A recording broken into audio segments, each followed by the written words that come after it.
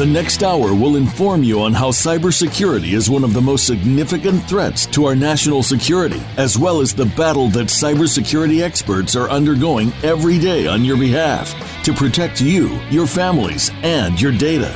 Welcome to Task Force 7 Radio with your host, the President and CEO of Task Force 7 Radio and Task Force 7 Technologies, George Reedus.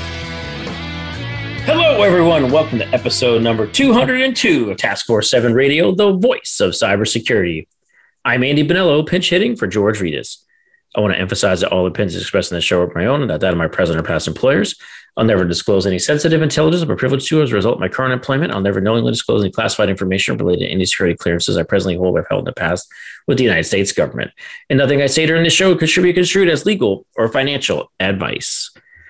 Well, folks, I'm pleased to announce that TF7 sneakers are still out there. They're awesome. I love them. Super comfortable. Check them out at aliveshoes.com/brand/TF7. I'm excited about it, folks, because they're meant to honor all of those who run a crisis on a daily basis and recognize that everyone has their own personal crisis.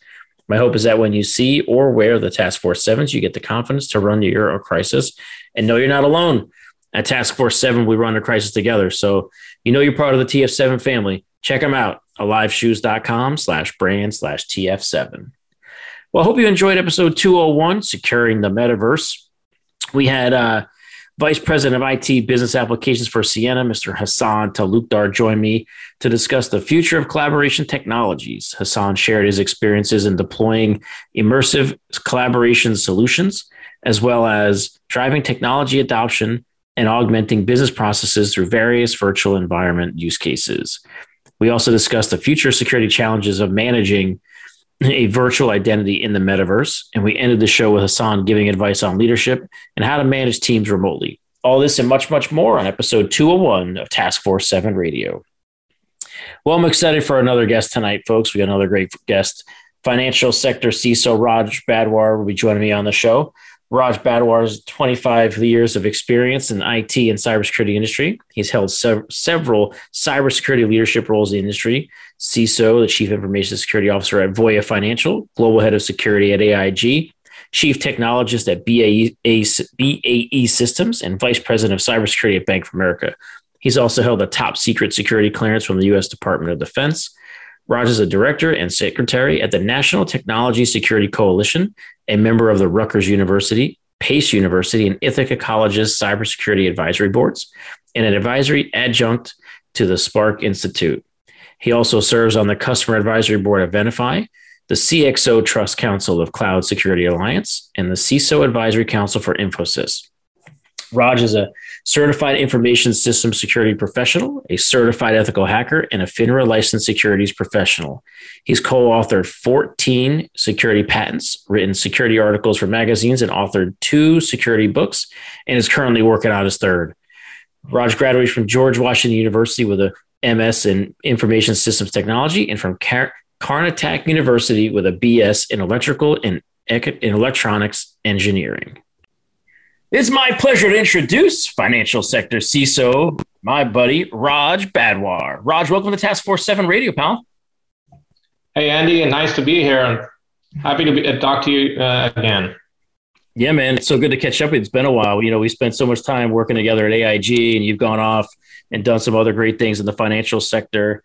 And look, you know, it's still hot and popping right now out there in the vulnerability world. Right, hot off the presses. Log4J is taking up a lot of time for everybody. You know, what are the lessons learned, you think, from this one? I think, Andy, the lesson is that, we've got to really stay, and keep remediating and patching all the vulnerabilities that are out there, right? Because as you know, there's been a lot of chatter about the Log4J web shell and remote code execution vulnerability, right? And really, that has caused a lot of commotion and problems in the industry. So I think the fundamentals are that we've got to patch for our vulnerabilities. We've got to look for 0 days and be nimble to be able to recover from these as soon as these are found. So what makes this one so different? I think what makes this different, Andy, is that, this is, as what we call it in our world, is a web shell. with the capability for RCE, which is remote code execution. So a web shell basically provides the capability to open a remotely accessible command shell on a remote server like a web server, an application server. And this remote access capability makes this the cyber attacker technique of choice to remotely execute malicious code, install malware, exfiltrate data, and that's why it makes it very dangerous. Yeah, man, it's just, I mean, it's so frequently widespread. I mean, it's the number of vulnerabilities. I mean, we're talking to folks in the industry, right? They're just running frantic for a lot of them trying to close this up, as fast as possible. You're already seeing tons of attacks happening because it's already, researchers are hitting it. Everybody's scanning for it. I mean, it's just basically, an arms race in essence, right? Yeah. Yeah. So look, man, you've been CISO in the financial services now for quite some time. What's the one existential risk faced by, the organizations that are just having to go run around frantically patch? Andy, one of the, have been there, done that for a long time. And one risk that we CISOs, and other risk professionals really feel is an existential risk to our community, right? To the firms that we work for is ransomware. Yeah. And maybe, some other kinds of advanced malware. So that is the risk that we really need to think about.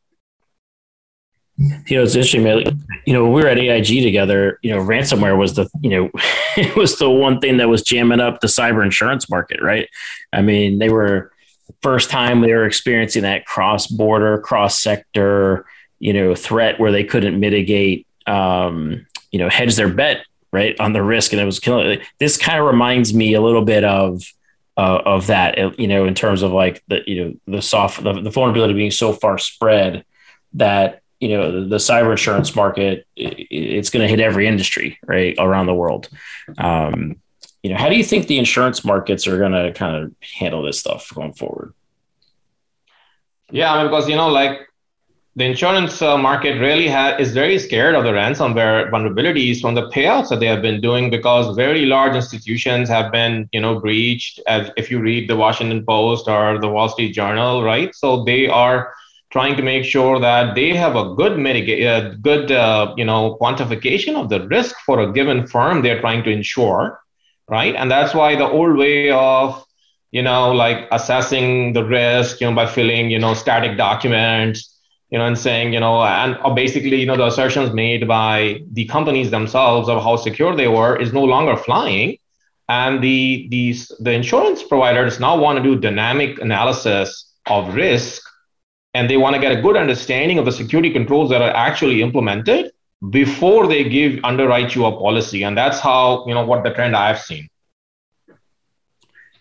So with regards to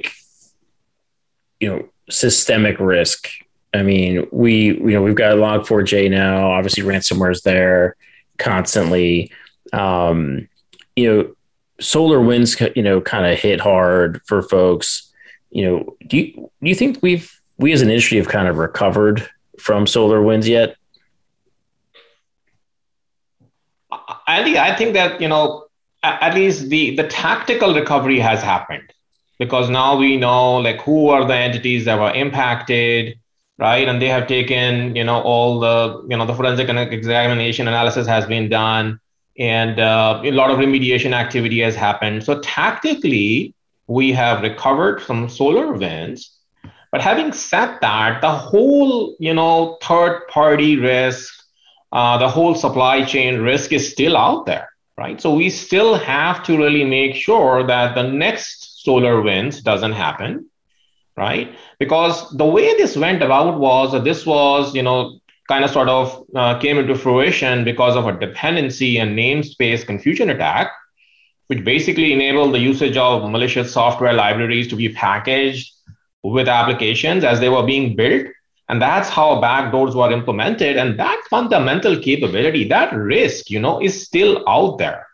So we really have to still make sure that we have the security controls being implemented, right? So that we can catch the next SolarWinds, the next backdoor, And some tactical remediations, Andy, as you know, are out there, like, implementing DNS sinkholing, or, deploying kill switches, looking for, IOCs over the wire, and using, semi-supervised or unsupervised machine learning algorithms, to actually detect this risk.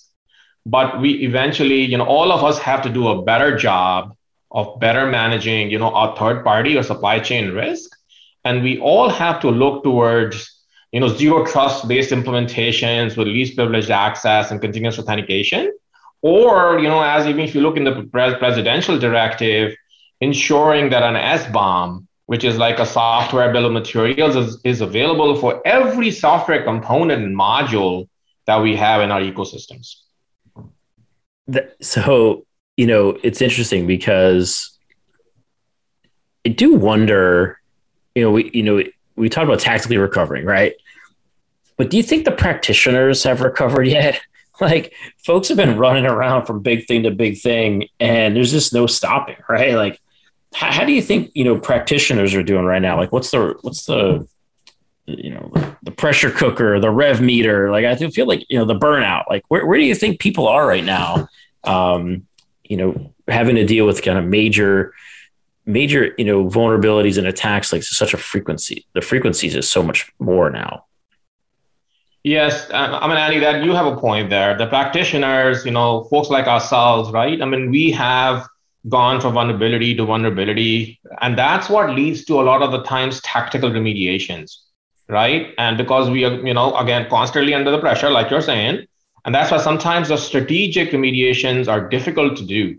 Like, because, as people are recovering from SolarWinds and other ransomware attacks are going on in the industry, right? Then this Log4J thing has happened. Now people are frantically patching, testing, making sure that vulnerability can be exploited, right? So that's what has led to a lot of burn and churn, even in the industry. And that is where I think that, we have to really think about the strategic remediations so that this whole tactical remediation stuff has to eventually stop. So you do have a point there that, I think the practitioners all have not recovered because they are still going from vulnerability to vulnerability. And that is leaving some weaknesses still out there in the community, in the industry, that could still be exploited by the cyber attackers. Yeah, man, I think this is a fun thing to explore. But hey, we got to take a quick break. Hey, if you're a social media junkie, don't forget to follow TF7 Radio on your favorite social media platform. Follow us on Twitter, LinkedIn, Facebook, and Instagram by searching at TF7 Radio, and you'll be connected to the extended TF7 family on your favorite social media platform. For inquiries regarding sponsoring the show or suggestions for topics or guests, please email George directly at george.reedus@tf7radio.com. That's george.reedus@tf7. That's the number 7, folks, radio.com.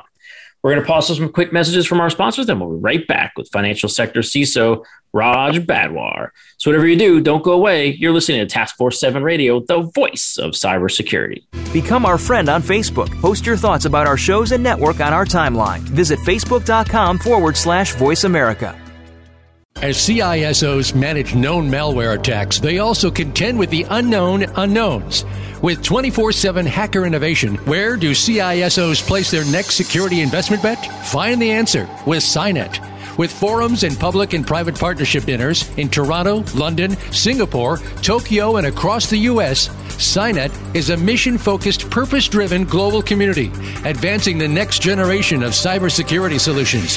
As an entrepreneurial ecosystem superconnector, SINET brings innovators, top cybersecurity professionals, solution providers, investors, and government executives into a collaborative alliance. Join SINET's global community to empower your organization and the industry to defeat hackers with cybersecurity's next generation of innovation. Learn more at security-innovation.org or Google SINET, SINET. In today's interconnected world, digital transformation is taking us on a journey towards exciting new ways to work, live, and communicate. In business, staying out in front of the competition means pushing the boundaries of the status quo and exploring the possibilities of the future. However, pushing forward into this fast-changing digital landscape brings a new level of uncertainty and risk that must be measured, understood, and managed. By delivering state-of-the-art cyber risk analytics, X Analytics is setting the standard to bring business clarity to the complex cyber threats organizations face each and every day. When it comes to understanding your financial exposure to cyber risk, trust what the global cyber insurance industry and Fortune 500 companies trust. Trust X Analytics to guide you through the uncertainty into cyber risk clarity. For more information about X Analytics, visit our website today at x-analytics.com. That's x-analytics.com. X Analytics, setting the standard in the enterprise cyber risk management. Have you friended us on Facebook yet? Why not? Just go to facebook.com/Voice America or search for the keywords Voice America. Once you are part of our Facebook network, you'll receive daily messages about what's happening with our shows, this week's featured guests, and new happenings at the Voice America Talk Radio Network. And you can add your voice to the always active discussions on our timeline. Just go to facebook.com/Voice America or search for Voice America.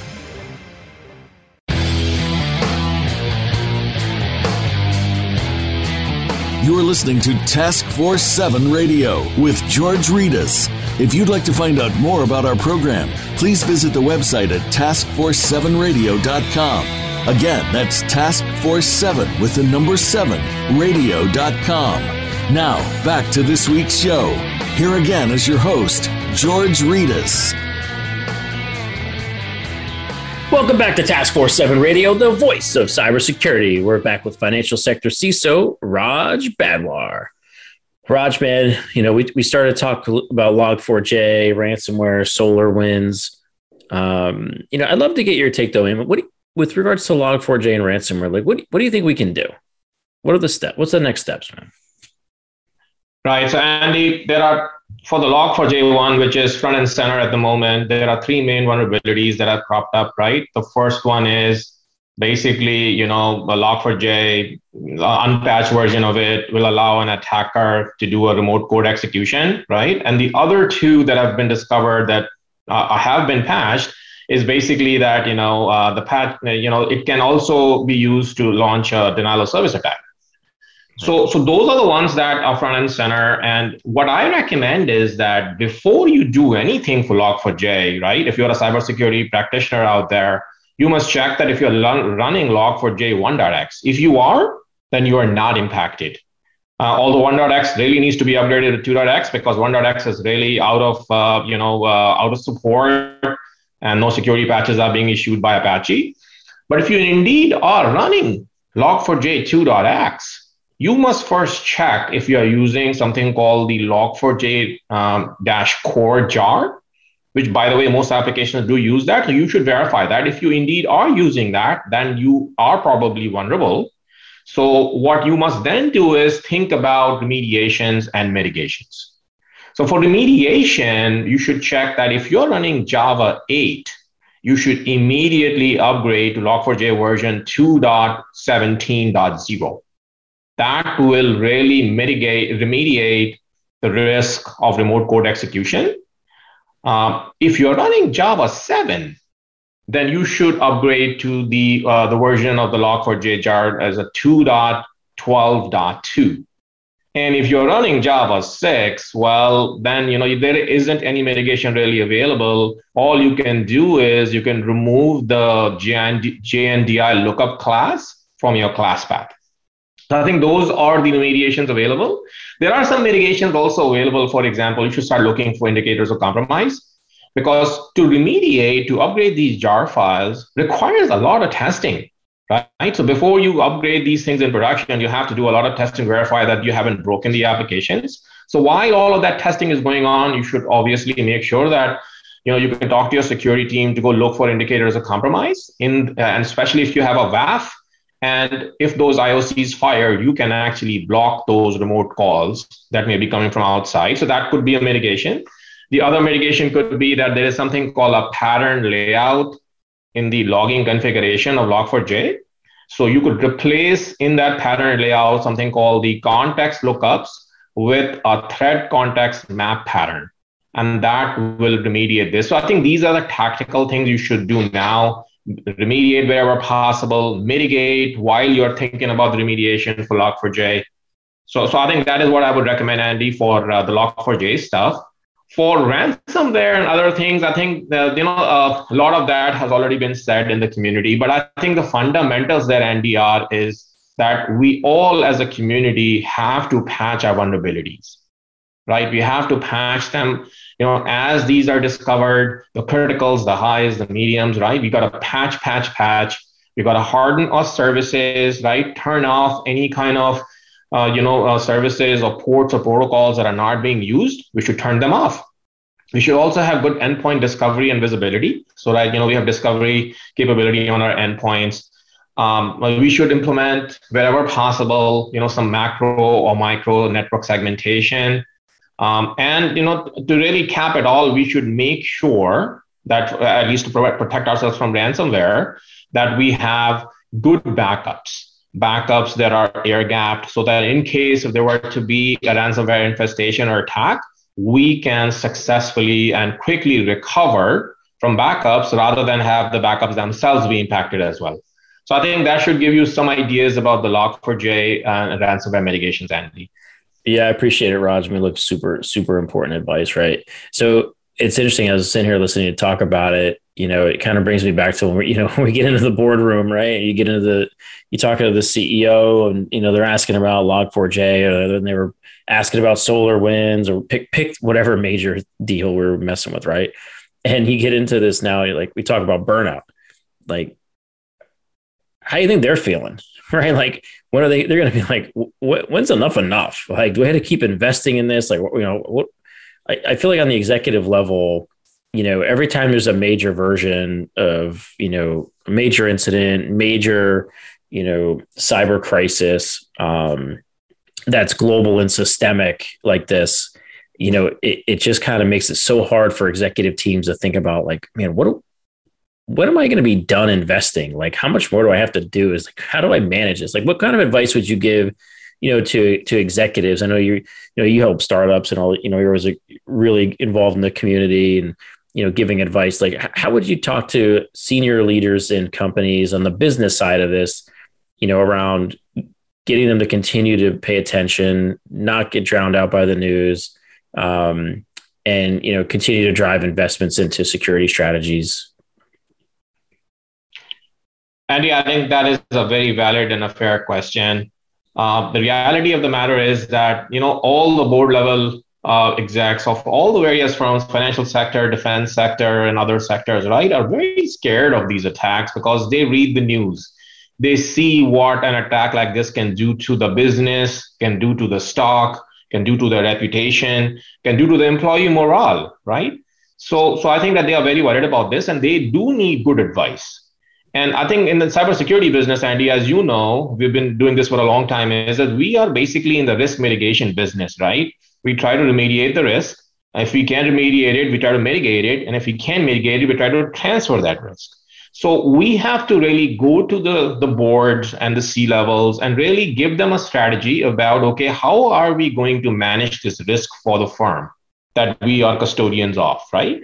And we have to really also talk about, like giving them plans where we strategically implement mitigations or controls rather than doing the tactical jumping around that sometimes security professionals are doing, right? We got to give them, and that's why I was talking about earlier about zero trust-based controls. So if we have zero trust-based controls implemented, then sometimes we may not be subject to this risk that may be coming from these various attacks. Like if we had a good zero trust environment, Log4j is not a big problem. But if we don't, then obviously we do have to worry about it. So I think that's what we really need to think about is we go to the C-level execs, the board members, and we give them our vision of how we can control these vulnerabilities, these weaknesses through zero trust based implementations strategically rather than doing tactical implementations. Yeah, great point, Raj. I mean, it's so true, right? I mean, some of this stuff isn't a problem for some companies, and other companies are just, they're running out their hair on fire, and it's really because of what you just stated. So, in terms of managing risk, we've obviously over the last 21 months, with the pandemic, everyone's been working remotely. What additional controls do you think we need to kind of think about to help manage the risk of remote work? Andy, that is again, a very important question, because the entire world, at some point in time in the last 24 months, a lot of the folks, like 90% of them, may have been working remotely, right? So the security professionals really went above and beyond and make sure that there was end-to-end encryption available, right, at the network layer, by providing obviously secure network connectivity through VPN and VDI and other schemes, right? So I think that all happened, and really the proof is in the pudding. As you have seen that, majority of the firms in the world have survived and done pretty well with remote work.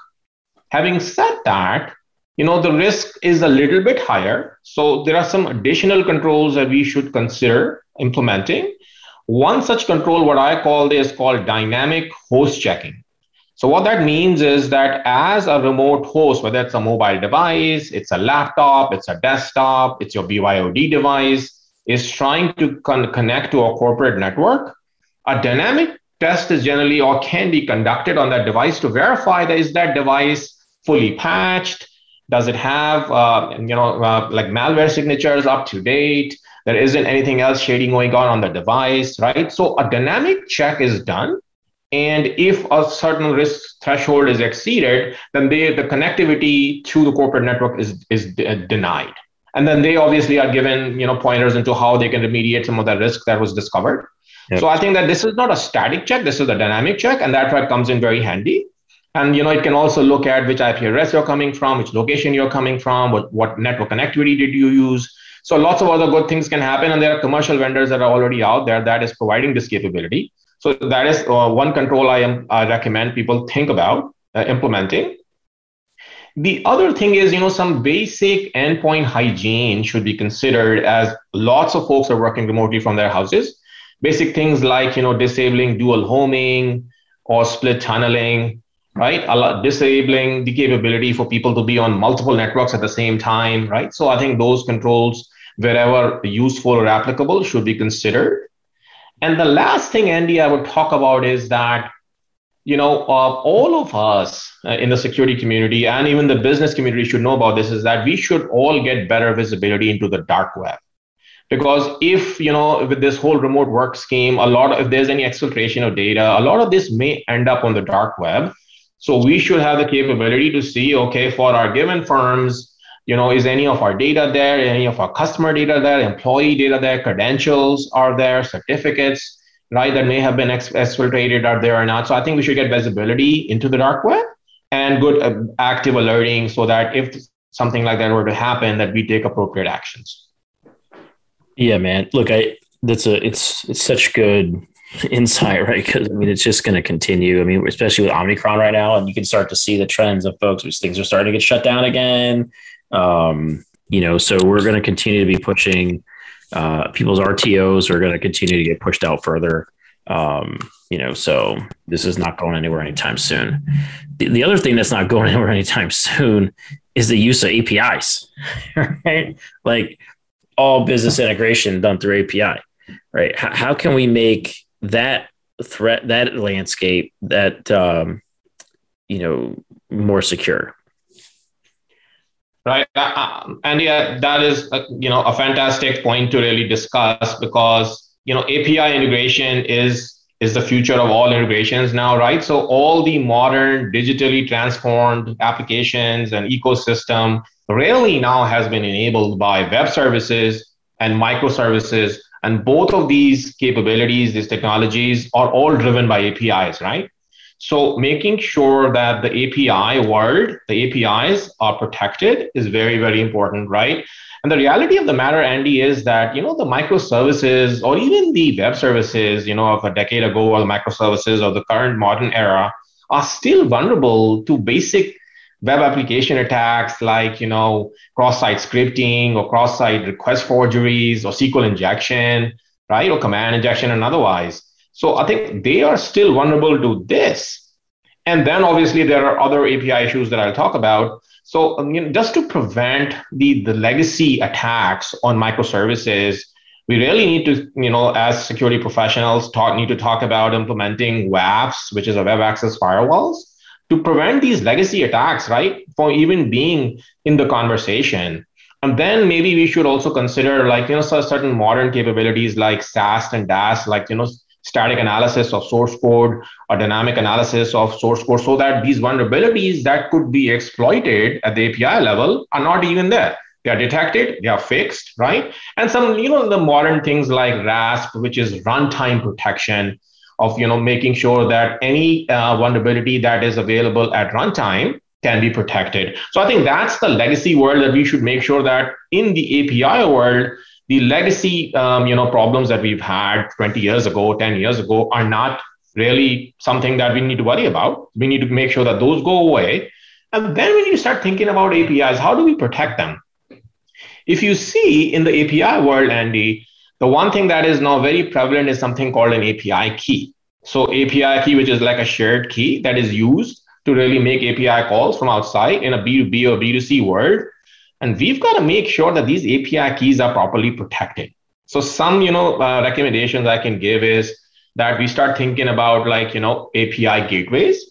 So all APIs for a given firm in the financial sector and the defense sector and other sectors really need to be exposed to an API gateway, right? And so API key, so API is authenticating through an API key. It should first hit the API gateway, and then the API gateway will make a backend connection to whatever service you're trying to get to.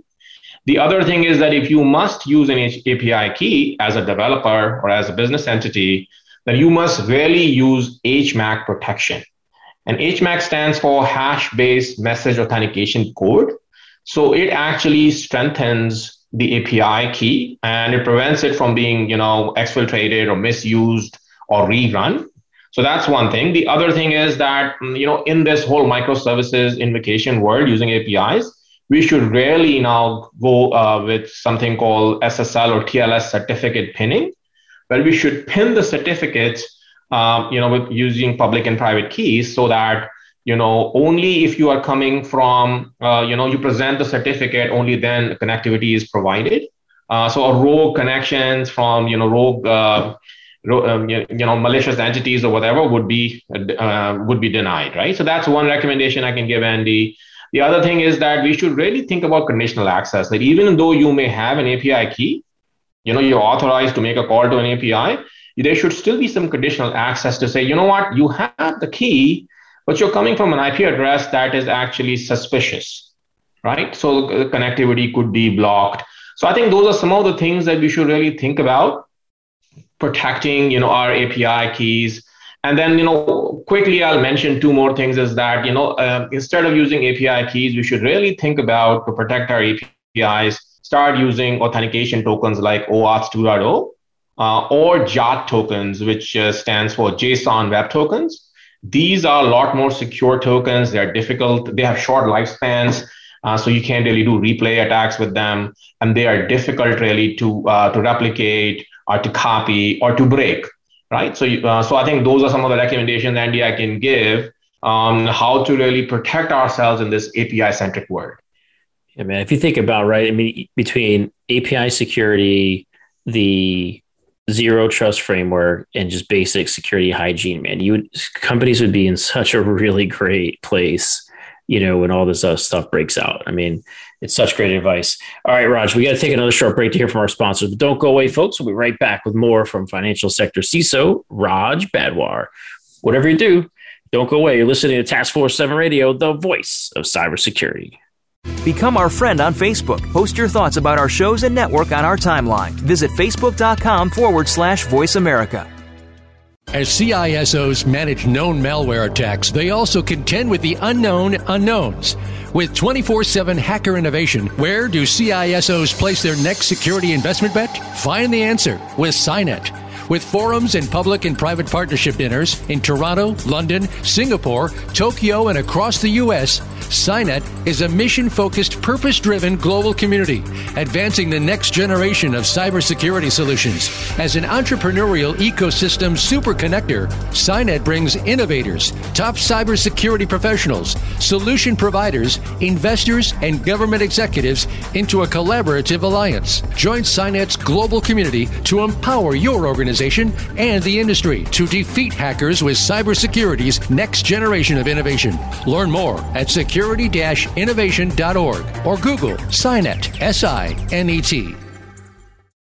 In today's interconnected world, digital transformation is taking us on a journey towards exciting new ways to work, live, and communicate. In business, staying out in front of the competition means pushing the boundaries of the status quo and exploring the possibilities of the future. However, pushing forward into this fast-changing digital landscape brings a new level of uncertainty and risk that must be measured, understood, and managed. By delivering state-of-the-art cyber risk analytics, X Analytics is setting the standard to bring business clarity to the complex cyber threats organizations face each and every day. When it comes to understanding your financial exposure to cyber risk, trust what the global cyber insurance industry and Fortune 500 companies trust. Trust X Analytics to guide you through the uncertainty into cyber risk clarity. For more information about X Analytics, visit our website today at x-analytics.com. That's x-analytics.com. X Analytics, setting the standard in the enterprise cyber risk management. Have you friended us on Facebook yet? Why not? Just go to facebook.com/Voice America or search for the keywords Voice America. Once you are part of our Facebook network, you'll receive daily messages about what's happening with our shows, this week's featured guests, and new happenings at the Voice America Talk Radio Network. And you can add your voice to the always active discussions on our timeline. Just go to facebook.com/Voice America or search for Voice America.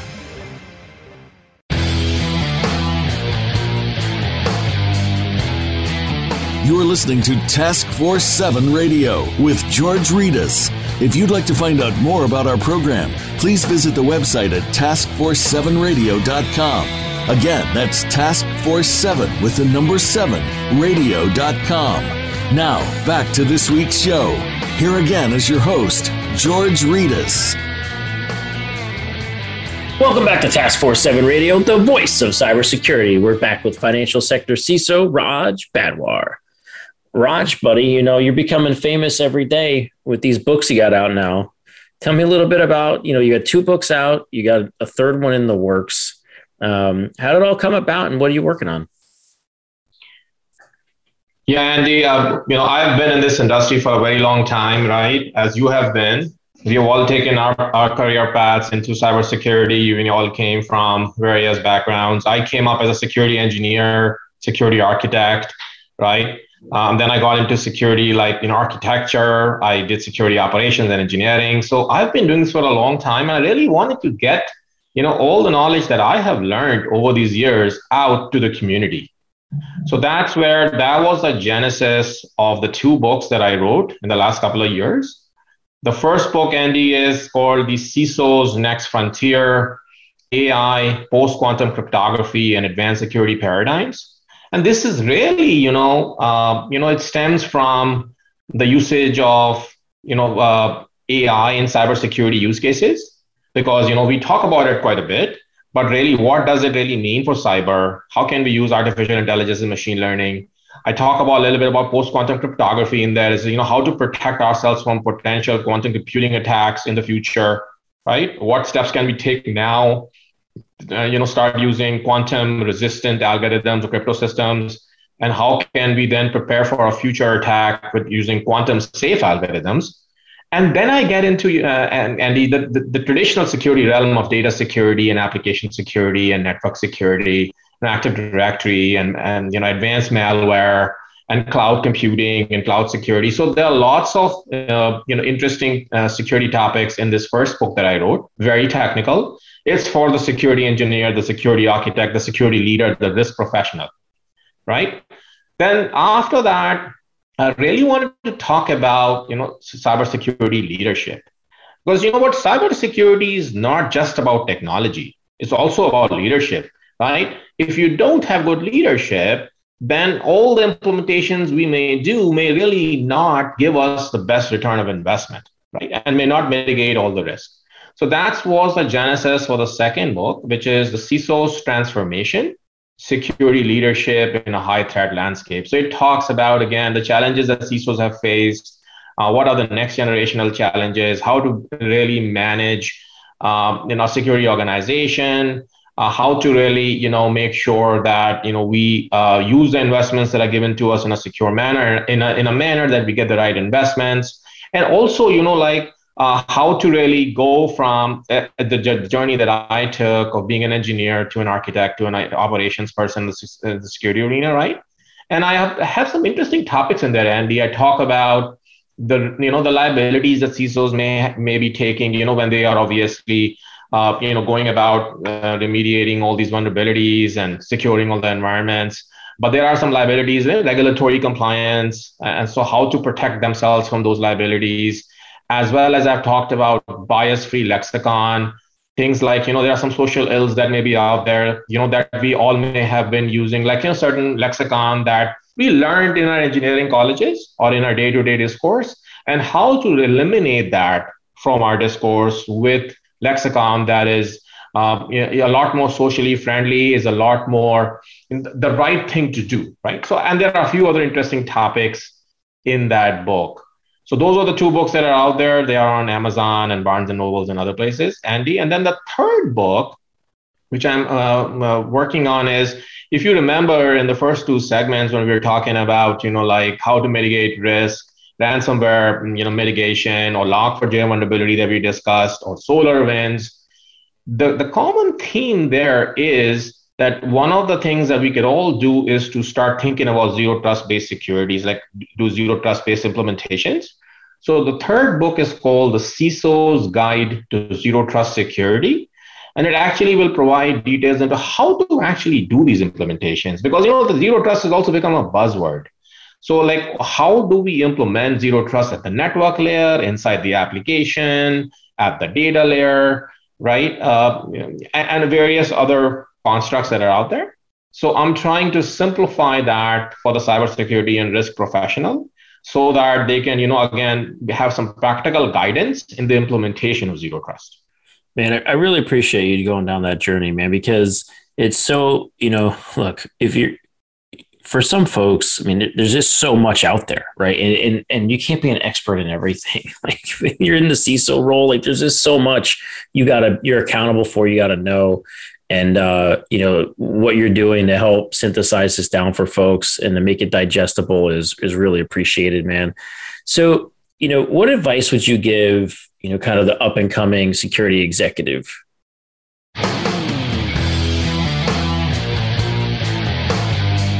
Thank you for tuning in this week to Task Force 7 Radio. To learn more about Task Force 7 Radio, please visit our website at taskforce7radio.com. Be sure to join your host, George Reedus, again next Monday at 8 p.m. Eastern Time, 5 p.m. Pacific Time on the Voice America Business Channel.